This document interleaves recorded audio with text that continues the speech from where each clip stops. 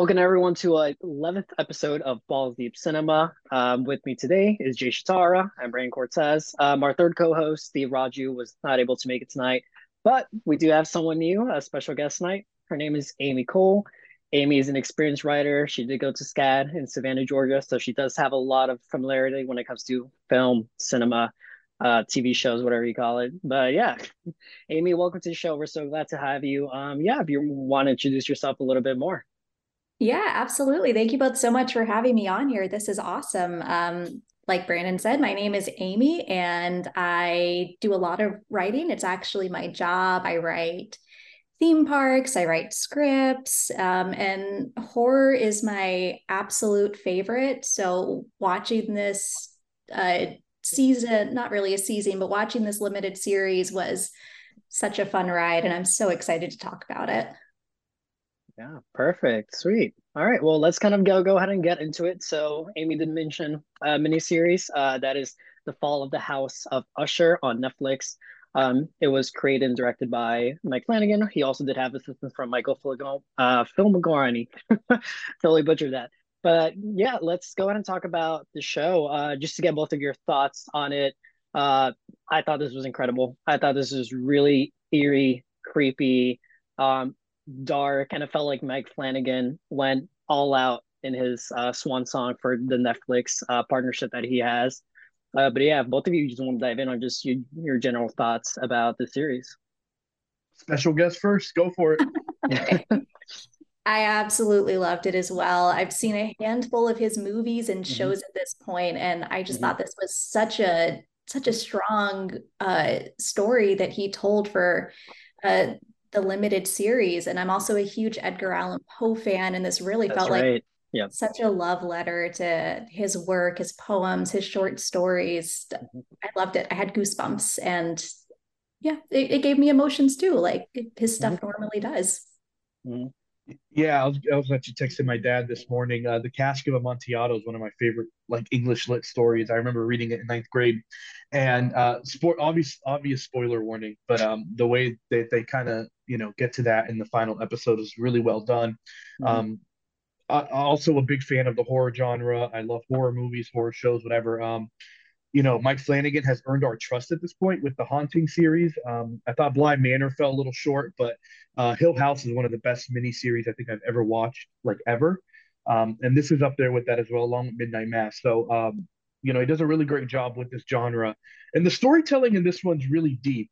Each episode's devoted to one of the children. And that's what I really love is like, the way that each episode kind of alludes at the beginning or the middle, it alludes to how they're going to die. And I thought the foreshadowing was so well done of how each child is eventually going to die. I do think it was a little slow at times, as some of his shows can be with the monologues. I thought Midnight Mass was a big culprit of that, but this show in particular, I like you said, Amy, like the Edgar Allan Poe symbolism was really well tied in. Overall, I really enjoyed the series. Yeah, no, and you guys put a very well point about the writing. It did start off a little bit slow, especially with that first episode, but that's fine, right? We expect shows to kind of build in, have the little base, build it, eventually have the roots to foreshadow everything, have them in.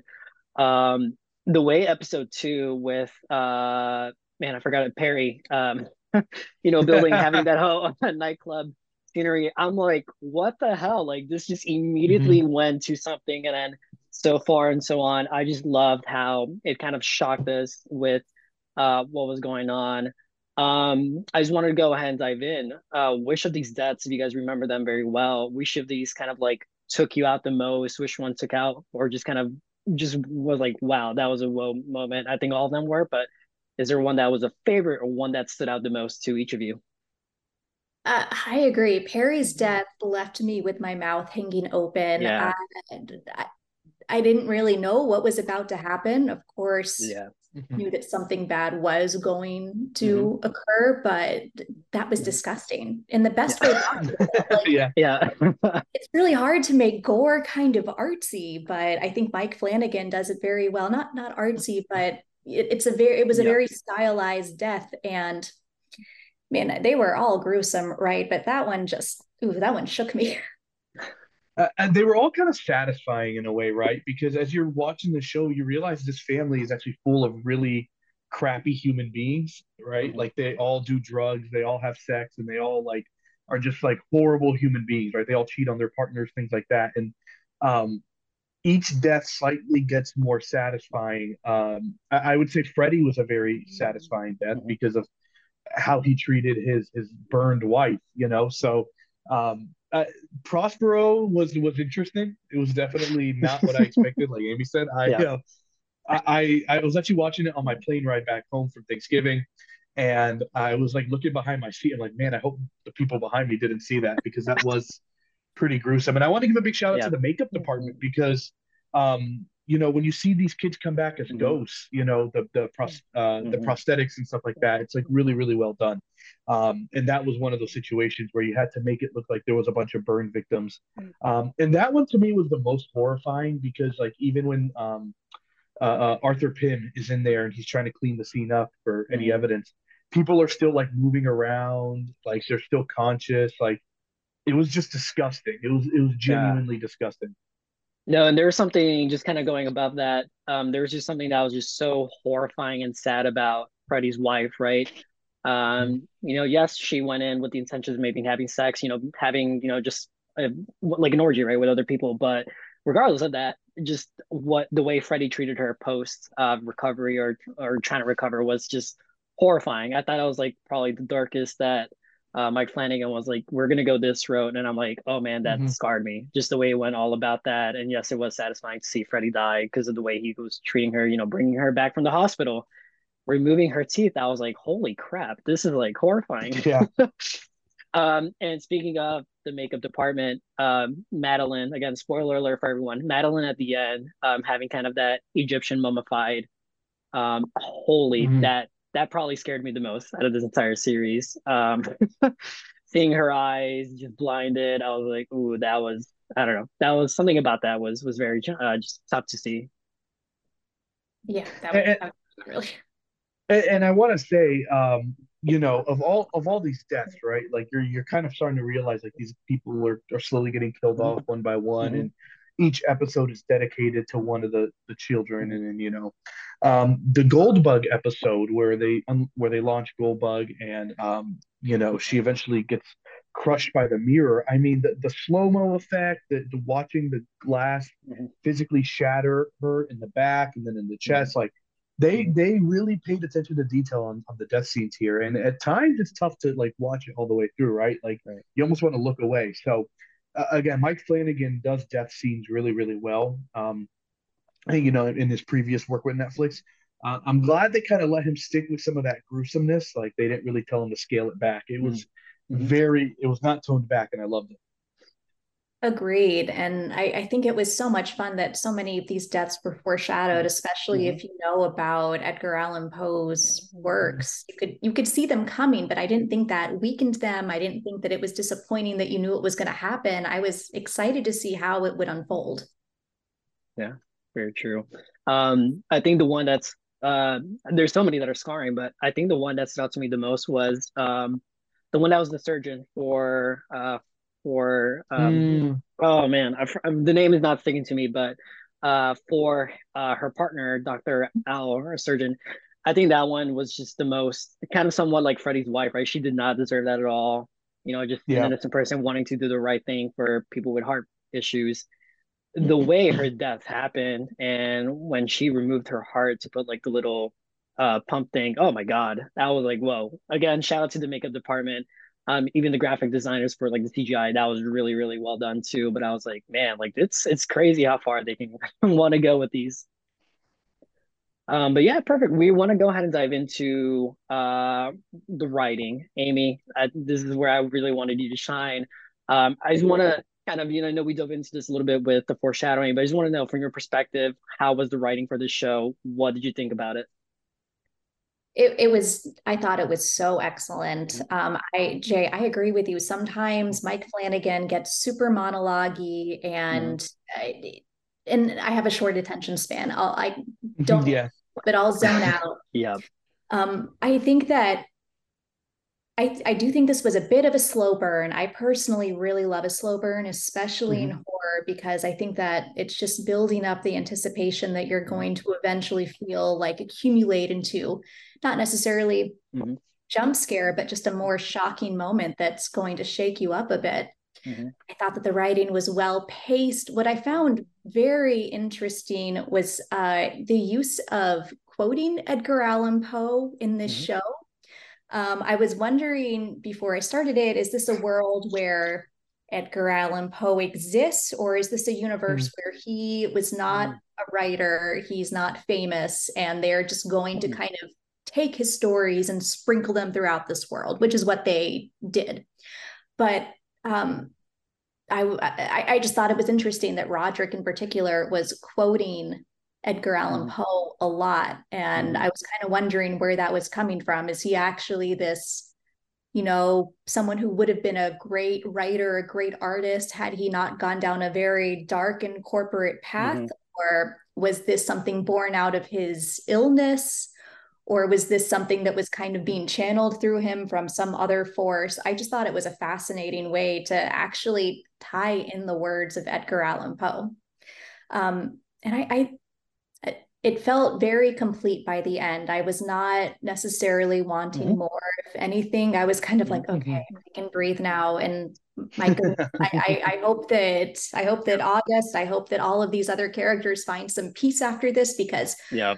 I am exhausted for them and I am a little traumatized for them. But I mean, it's so good. His writing is always good, though. Like, even when I don't enjoy, like, I didn't love Midnight Mass necessarily, but it wasn't because the writing was bad, or it wasn't even because I disliked the writing. It was just a personal preference. But man, I don't think I've, Right. my dog just jumped up. I'm sorry. No worries. Yeah, I thought that the writing was great. I don't think that it never felt cheesy to me. It Hmm. never felt uh, it never felt inauthentic. It really felt Hmm. like this was such a genuine love letter to something that Yep. a source material that I feel like he genuinely loves and appreciates. Hmm. Yeah. And I don't know if this, Amy, feel free to jump in. I don't know if there's like a name for this. I love his use of sound in this because for instance, the episode where the surgeon, where you find out her death, you hear the squeaking noise and it turns out to be the heart pump, but you don't find that Hmm. out to the end of the episode. You Hmm. keep hearing the bell and you're like, what is this bell? Why are they downstairs in the basement of Fortunato?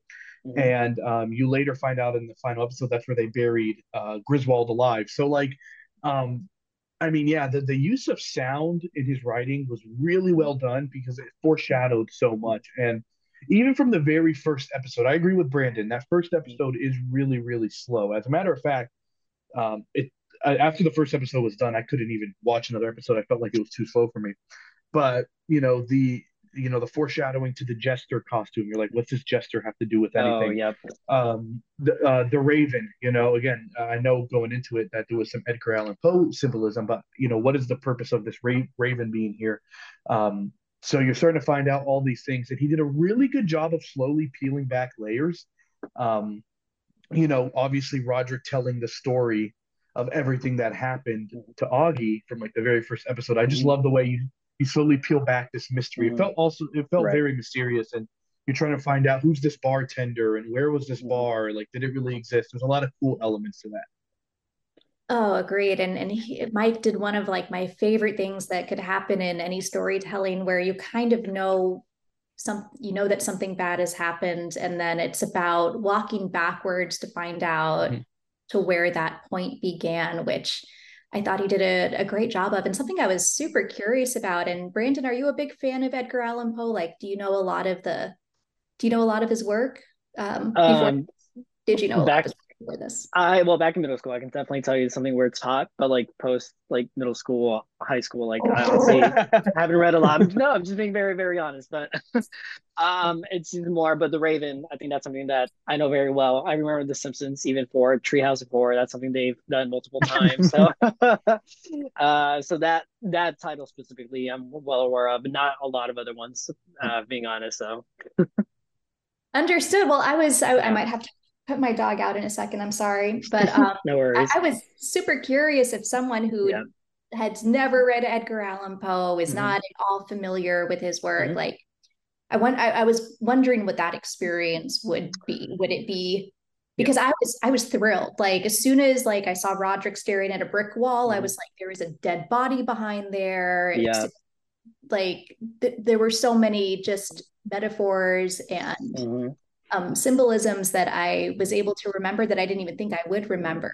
But I'm very curious as to what Yeah. it would be like to watch it without knowing that. That's true. And I think a lot of people would have enjoyed it regardless, right? Like I can say, like I didn't even know Arthur Pym was someone else completely outside of the fall of the House of Usher. Just the way they incorporated him, and eventually I had to like look him up, and I was like, oh wow, they did a good job because he mentioned his adventures, his stories, right, out to the like Hmm. exploring the world. I'm like, that was a great, fascinating incorporation because you find out about this character. Why is he so smart? How is he so intelligent? It just comes from the experiences that he's learned. So even for that little aspect that I learned afterward, I thought it was really well done.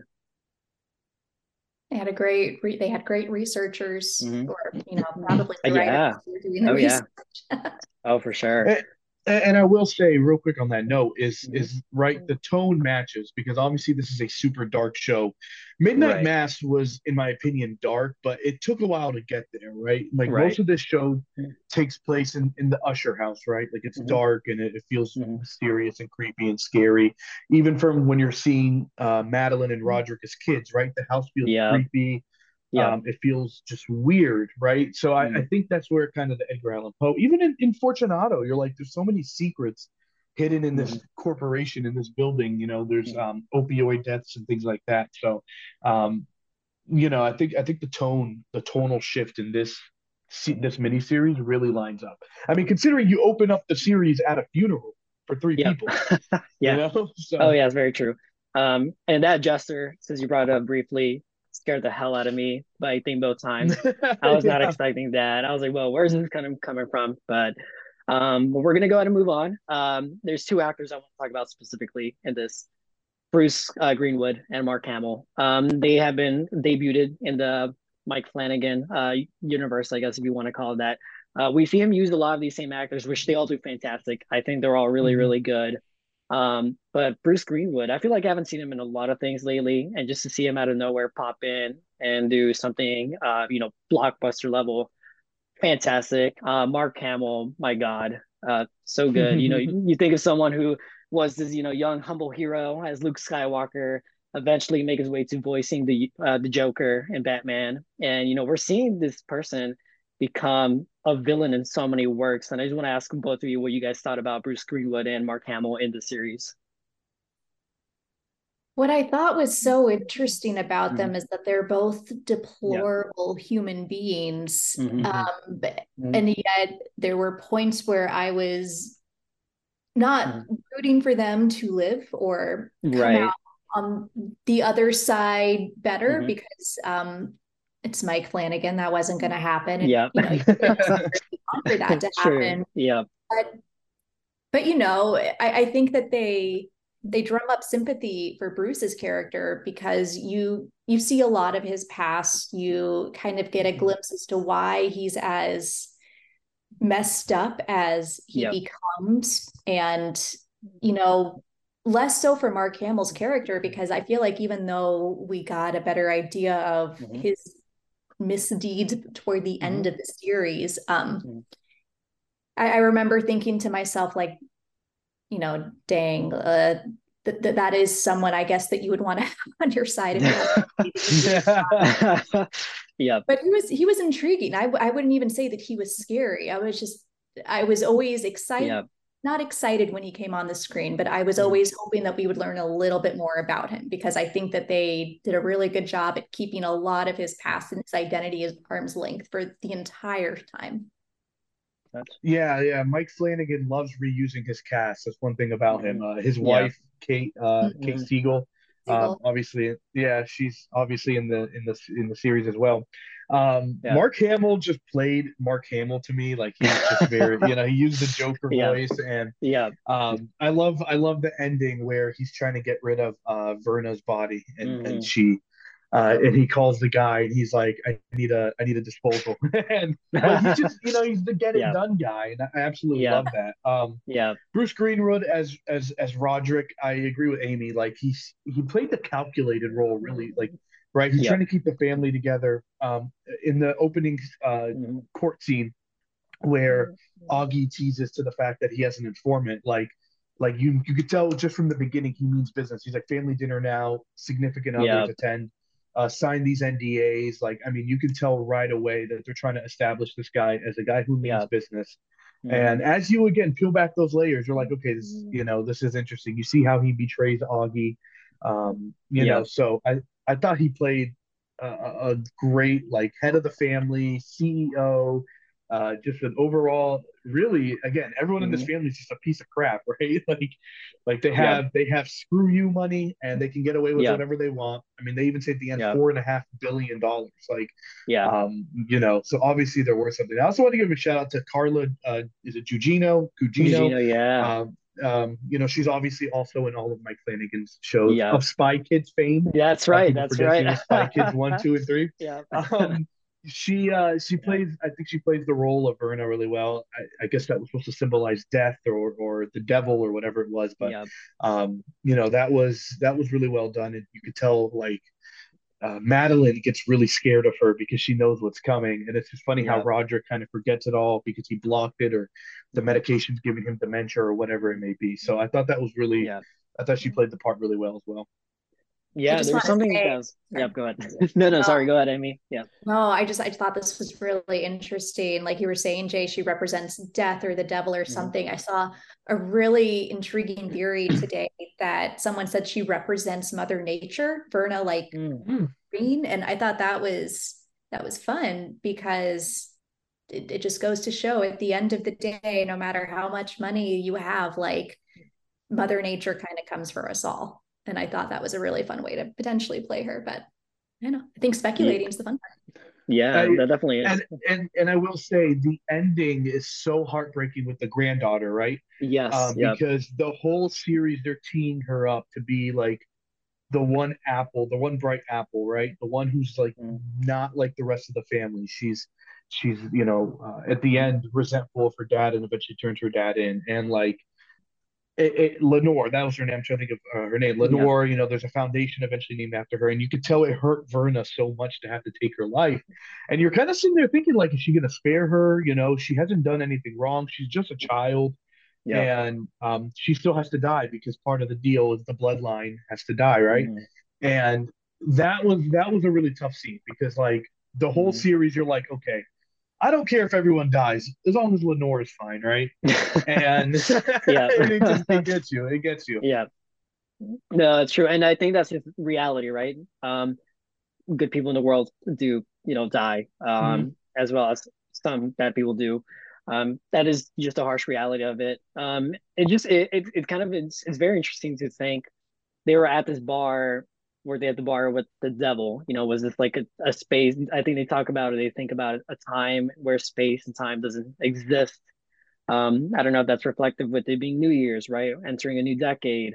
So I Mm-hmm. don't know. I just found that to be very fascinating, as well as Roderick's ex-wife or his first wife, her dying by suicide. That's just very strong as well, saying like, she just wasn't happy anymore with Roderick or, Madeline or the decisions she made. 'Cause she was also seen by Ray. And I think that was also very reflective, where I think Roderick might have mentioned that Lenore reminded him of his first wife, in a way Mm-hmm. too. So, but all right, we're gonna go ahead and move on. So, I just want to know, since we have mentioned Midnight Mass, Bly Manor, as well the Haunting of Hill House, and if you guys even want to mention Doctor Sleep, as well, or Gerald's Game. In terms of the Mike Flanagan universe, where do each of these titles rank? Where would you put Fall of the House Usher? Ooh, I think that for me personally, I haven't seen all of his work. I haven't Hmm. seen Midnight Club. I only watched some of Gerald's Game, and I actually Hmm. haven't watched Doctor Sleep. Okay. All of those cases is because the books made me sad. Yep. I want to put myself through through living the pain, but Right. Yep. I think this falls second to me, Okay. next to Haunting of Hill House. I thought it was great. It was still a ghost story, but it Right. was so dramatic. It was such a family Yes. drama. Hmm. And then I think that it's Midnight Mass and then Haunting of Bly Manor for me. Okay, I yeah, was a little bored with Haunting of Bly Manor. I agree with you. Yeah. Yeah, Bly Manor was very disappointing to me because he was coming off of Hill House, which Hmm. I was telling Brandon this earlier in the week. I think Hill Hmm. House has the best TV reveal of anything with the bent neck lady. Yeah. And I love Haunting of Hill House. It's one of Hmm. the best things I've ever watched, I think. Midnight Mass was okay to me. Hmm. It's a lot of monologues. I feel like I just didn't have the attention span to sit through most of it. Yeah. But I did like the element of like the demon and like Hmm. the religious aspect of it. So this is also Yeah. number two for me behind Hill House with Midnight Mass at three Hmm. and Bly Manor. Yeah, Bly Manor. I like Bly Manor. It's just there's like one scary moment in the whole series. Um, it Yep. seems like they were trying to go for the same kind of reveal of the bent neck lady and the Yep. Lady of the Yeah. Lake, and I was kind of prepared for it. I feel like so. I don't know. Blind Manor Mm. to me was just okay. I love Doctor Sleep. I actually kind of like Doctor Sleep more than The Shining, which is a little blasphemous, I know, but I thought Doctor Sleep was really well done, and I truthfully haven't seen his other work. But of those four Yeah. things, Hill House is, I think, by far and away ahead. Okay. But this was really good because Hmm. this also felt really grounded in reality, right? Like a lot of Hmm. the things that were happening were like realistic, like the way people were dying. I with a cat, you know, making him jump off a ledge and Yeah. or pushing him off a ledge essentially. Yeah. The mirror crushing her. The I love the explanation for Prospero's death. His acid coming from tanks. Like I feel like all of the deaths were really grounded in Hmm. reality. And I'm thinking, like, if I'm watching these on the news, right? If we had some Yeah. tycoon family worth billions of dollars and their kids were just dying one by one by one, Hmm. like a lot of these sound like realistic deaths that I would see on the Right. screen and be like, yeah, that's just rich people stuff, I guess, right? So, Right. that's what I really liked about the series. It felt pretty grounded in reality, but like Amy said, it was still a ghost story. Right. That's And very true. because, yeah, and because so many of these characters like had some sort of mental illness or like their Hmm. minds were Hmm. just deteriorating, I think that it was a really great opportunity to kind of, I think that by the end we know like that this isn't just that, it's Hmm. supernatural as well. But like with so many Edgar Allan Poe stories, there is no ghost, there is no demon, there's just a main character who is actually a monster and they are succumbing Hmm. to their own brain. So I found myself wondering, especially toward the beginning of the Hmm. season, is this like how much of this is real and how much of this is just this character is so Right. far gone at this point and we are Hmm. just seeing their madness. And I like that you actually kind of see it from the perspective of like their Hmm. significant others. Hmm. I'm forgetting his name, the guy with the cat. When Mm-hmm. he walks into the apartment and he sees him taking down the walls. He's like, "What do you possibly, why is my Hmm. apartment like torn apart?" But he doesn't hear the Hmm. cat noise. Yeah. For certain people, like they don't hear certain noises, they don't see. Yeah. So Mhm. to him, he's like overdosing on drugs or something, right? Or he's hallucinating on Right. drugs, and they kind of allude to that because he has a conversation with him in the morning saying, "You've taken the partying up a notch Hmm. since Hmm. your sibling's death," right? So to Right. them, like you're seeing it from their perspective, and I think that's how we're supposed to view it, right? Is like maybe these guys are just up to a lot of rich people stuff, right? They're doing a bunch of blow, they're doing a bunch of drugs, like they're always partying. Hmm. Are they for sure like all there? Yeah. That's very interesting too. It's funny how a lot of these, because we remember with Augie, he wasn't able to see any of these ghosts, but Roderick was able to see them. So that was very Mm-hmm. fascinating to me, during even all those moments. And same thing, was the cat ever there? Was the lady who was the devil, was she ever there? So that was something I just found very interesting as well. All right, we do have a couple minutes left, so we're gonna try to wrap it up next. So there is news that Flanagan, as we mentioned, this was his swan song title with Netflix, as I kind of think the fall of the Usher, sort of symbolizing for the end of his entire Netflix series. He has signed a partnership with Amazon to do what seems to be Stephen King novels, which is so exciting. If there's one person who can live adapt these, it is Mike Flanagan, I believe.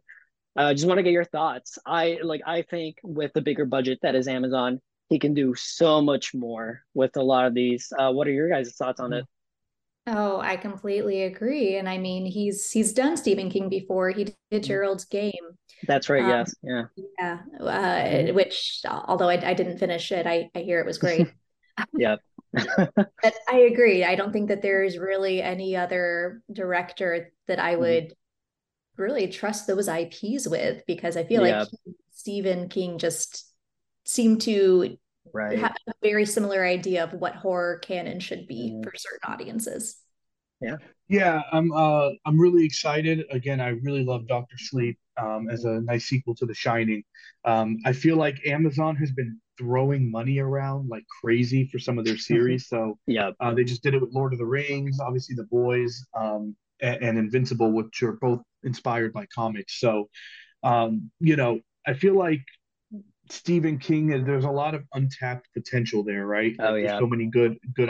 IPs still out there that aren't just like It and The Shining and things like that. So um, I'm excited. I mean, Mike Flanagan gets the horror genre. I think it's really hard to make a good horror movie because Mhm. a Oh, it lot of is. people Yeah. think it's killing or it's a ghost story, it's a slasher or whatever it may be.